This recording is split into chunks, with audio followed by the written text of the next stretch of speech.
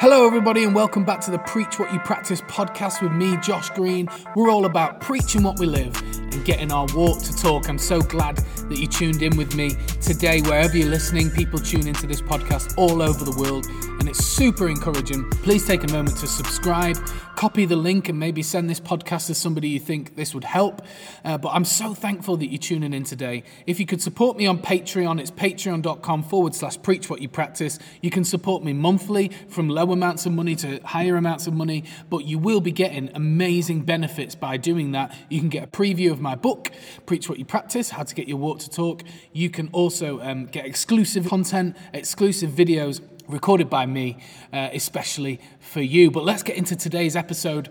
I hope you had a great Christmas. Today we are looking at how to come back stronger in 2021.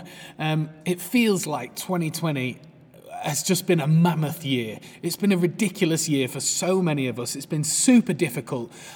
But actually, I believe that we can come back stronger in 2021. I actually think that for many of us, 2020 has actually taught us quite a lot.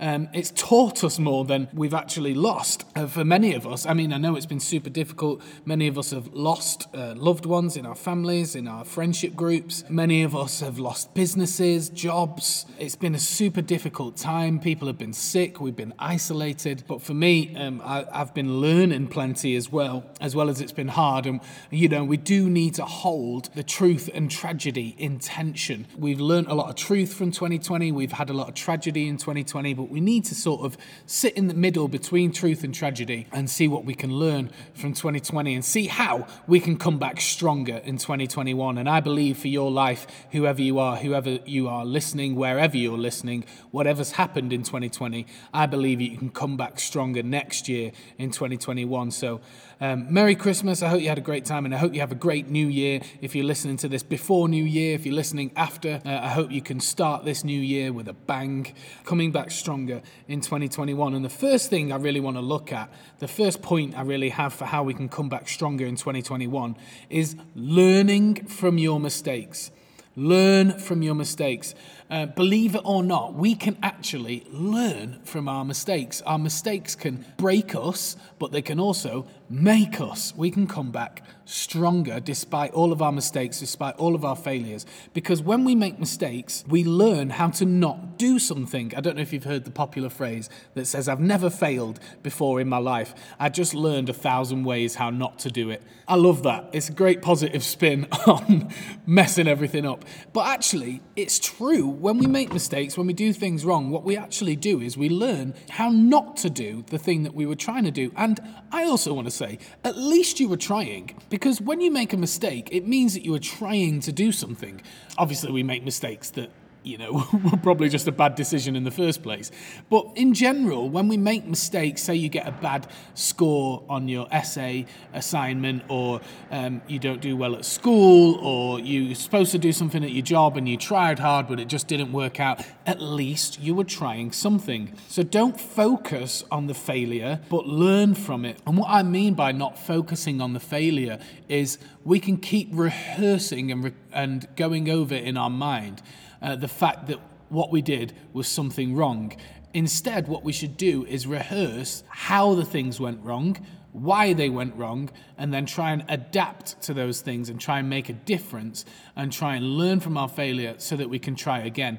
Really, all failure is just a demonstration of how not to do something so that you can learn for next time. That's what life is all about. And the Apostle Peter in the Bible is a great example of this. Now, if you don't know, Mark's gospel is really a reflection of the life of Peter. And a lot of scholars believe that actually Peter, the Apostle Peter, was narrating for Mark the gospel, his gospel account. Mark is known as Peter's gospel account, Peter's eyewitness experience of Jesus Christ.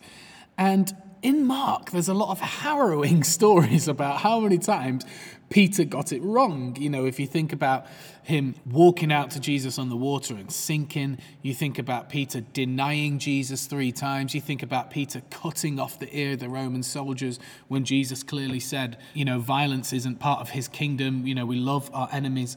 You think about all those examples. Why on earth did Peter allow those stories to go out? If I was Peter, which clearly I'm not, maybe got more pride than Peter has, I would not be including those stories of failure and getting things wrong, but actually Peter included them. And Mark must have been sort of thinking, Peter, are you sure you want these stories in? They don't sort of paint you in a good light. And I think Peter, amazing as he was Christocentrically focused. He was focused on Christ. He was like, no, this isn't my story. This is Jesus' story. This is God's story. And I need to recognize and I need to demonstrate to people that I was wrong. Christians, we're not very good at admitting I was wrong. I work with a lot of people all the time doing Christian events. And one of the things that astounds me is sort of in debriefs or in sort of meetings after these events happen, there's a whole load of encouragement, which is great and totally right. There's a whole load of celebration, which is great and totally right. And then we sort of close the meeting and that's it. And nobody sort of says, well, hang on a minute, we wanted 5,000 people to come, but only 500 came. Like that. It doesn't mean everything was a failure, but that particular point is a bit of a failure, and we need to learn from that. We're not very good as Christians at saying, I was wrong. And I think, actually, it's not, I think what we're scared of is the fact that it can come across as weakness, but the Bible says that in our weakness, God is strong. So if we're not presenting our failures, talking about our failures, admitting our failures, what we're doing is actually blocking the strength of God. We're blocking God being strong in our lives because we can't actually admit that we get things wrong and we fail. And the Bible says, pride comes before a fall. So if we're too proud to admit our mistakes, then things are going to fall and not work because we can't admit that we were wrong. So point number 1, how to come back stronger in 2021. Learn from your mistakes. Number 2, focus on your character. This is a really important one. We often focus on the outworking of our lives. We often focus on sort of the presentation of our lives, the exterior. How is my hair? Have I been going to the gym? Is my body looking good? Am I wearing the right clothes? Do I have the right friends? Is my social media popping? Do I have loads of followers? All that kind of stuff. And we pay very little attention to what's going on the inside, which is called our character. It's who we are. And so often, in times when we get squeezed, when we get constrained by situations and circumstances, what's inside of us is what actually comes out. And often that presentation, that outward presentation that we work so hard to get right, gets ruined because we haven't spent any time working on the inside of ourselves. And when a situation or a circumstance gets super, super difficult, we get squeezed and what's really inside of us comes out. And Jesus said himself, it's what's inside a person that defiles a person, not what's on the outside. So in 2021, let's endeavor, let's try to be people who work on our character more than our charisma. Let's try and work on our character more than our competency. Let's try and work on our character above everything else. And then out of that character, our outward ministry, our outward speaking, our outward friendships, and all those things that happen on the outside will actually dramatically improve. It's part of Jesus' upside down kingdom that when we focus on our inner life, it affects our outward life more. When we lay our lives down, we actually find life. I don't know if you've heard the phrase before that says hard work beats talent when talent doesn't work hard. And the truth is competency and charisma can never substitute character.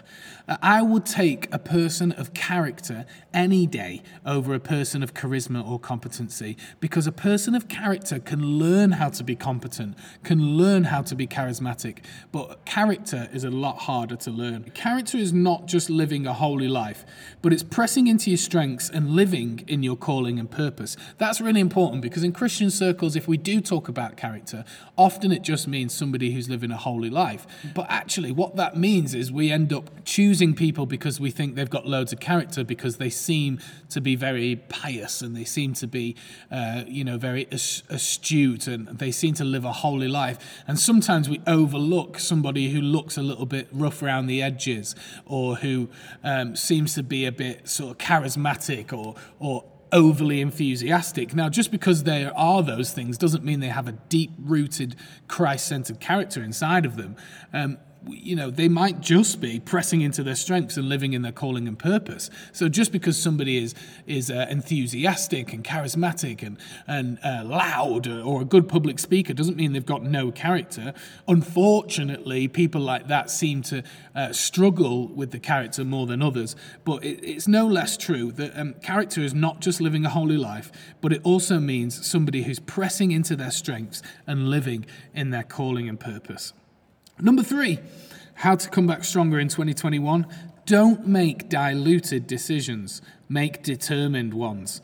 This is big. This is something I struggle with a lot because I class myself as a high capacity person. I class myself as somebody who is able to do quite a few different things quite well. But often what also that means is I often make diluted decisions. If you don't know what diluted is, imagine those juice drinks that you get from the shop where you put a little bit in the cup and then you add water to it. Diluted decisions, you can imagine just not putting enough juice in the cup and then you fill it all the way full of water and it's a really weak, disgusting drink when you dilute it badly. There's nothing worse than weak drinks diluted badly. And there's nothing worse than diluted decisions that are weakened down, that are outside of your capacity, outside of your calling, outside of your purpose. So what I would say is how to come back stronger in 2021.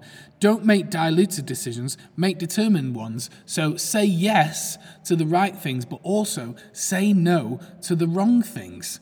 That's really important. We need to have a stronger no. We need to get better at saying no.